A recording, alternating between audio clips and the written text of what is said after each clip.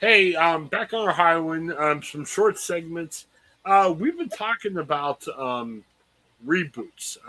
We have a segment recorded earlier about Bel Air, how it used to be this kind of goofy comedy. Now it's kind of darker. Well, there's another reboot coming back, the original Law and Order. We're looking at guys like Sam Waterston and Craig. I almost got to be on the set of a Law and Order. Okay. It was I covered a sad story about a little boy in one of the towns I was covering. He got cancer and he was dying of cancer. He said he wanted to play football for the Massillon Tigers, a big football team here in Ohio. Obviously, wasn't going to get that experience because he wasn't going to live to be a high schooler. So they sent him on like a last wish trip to New York. He was interested in seeing the Statue of Liberty. I got to go to the city with him, and they were trying to find things that he could do, and they were trying to get a hold of. Remember Dennis Farina? I believe his name is. Yeah. Real tall, skinny guy with a big bushy mustache. I guess the pilot that flew us there knows him, and he was like, "Man, let me see if he's filming Law and Order this weekend." And sadly, he wasn't, and even more sadly, I don't think Farina's with us anymore. I think he's since passed on. But Law and Order's back.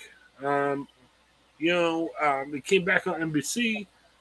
First episode aired about a week ago, so we have the premiere. We got another one coming up. I don't know. My wife loves her Law and Order. I can watch it. I don't crave Law and Order. But hey, we're bringing back the shows. I'm all for the reboots. Good idea or bad idea? I'm going to say it's probably not a bad idea, but I'm not really a big fan. I like Law and Order SVU. A huge fan of Law and Order SVU. I didn't really get into much of Law and Order. I guess I just needed my courtroom stuff to have a hook behind it, like a real, just terrible. I mean, you want to see like dramatic outcomes and things like that. Law and Order just never really hit the buttons for me. SVU has, I've watched like one or two episodes of Organized Crime where they have Elliot Stabler back from SVU in his own starring show. But I'm probably not going to check out Law and Order, to be honest with you. And it's nothing against that, but I guess I'm just kind of like, well, I watch SVU and that's good enough for me. I don't know that we needed another Law and Order to come back, and in this case, a reboot. I'm just kind of like, well, whatever.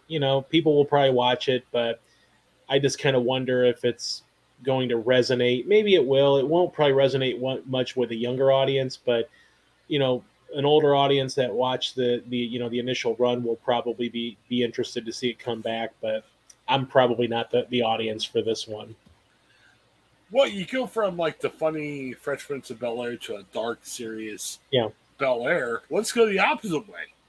Maybe we go to goofy slapstick. It's Law and Order. That could be the.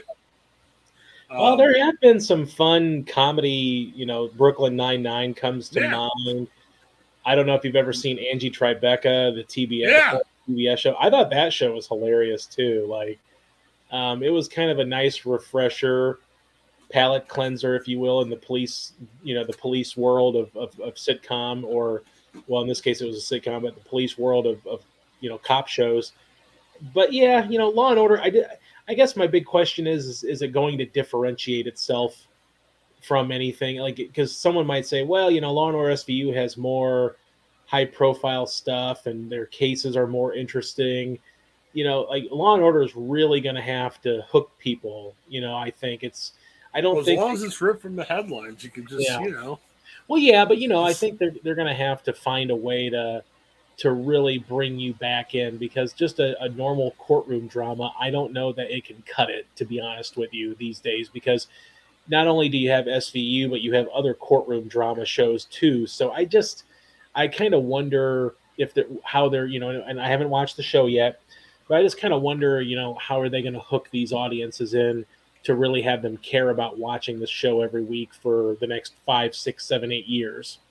Not just a Brooklyn 911 and Angie Tribeca, But look at the old school people in the audience. I mean, your Naked Gun, your Police Squad, your Sledgehammer was a goofy show I like to watch. Yeah. Sam Waterston needs to either love his gun, like shoot it off at weird times, or I don't know. Whatever the case might be. I mean, we're missing something here. Like I said, the reverse of Bel Air. Just, shift it back the other way. It should be good. So what's something you think about the new Law and Order? I want to go upstairs and watch it now, so we'll have to see. That's the problem with all these streaming services, all this TV. There's way too much TV to watch. Yes.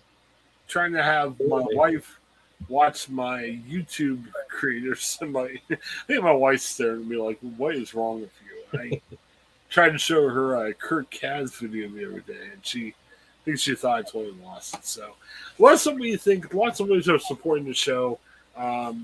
Take advantage of them. Do at least one or two. Love seeing our numbers grow, and we're thankful for all your help and support with that. Have a great day, everybody. Hi, I'm Jennifer Mooney. Welcome to what is our new Hope Interrupted podcast based on the work from our book, Hope Interrupted, that I co-authored with my good friend Byron McCauley. Hey, Jennifer, I'm looking forward to this podcast as much as I was looking forward to writing this book with you. We hope to interview some high-impact folks as well as have a little fun. We're going to cover stories of hope. To learn more about our podcast and our book, please visit www.hopeinterrupted.com.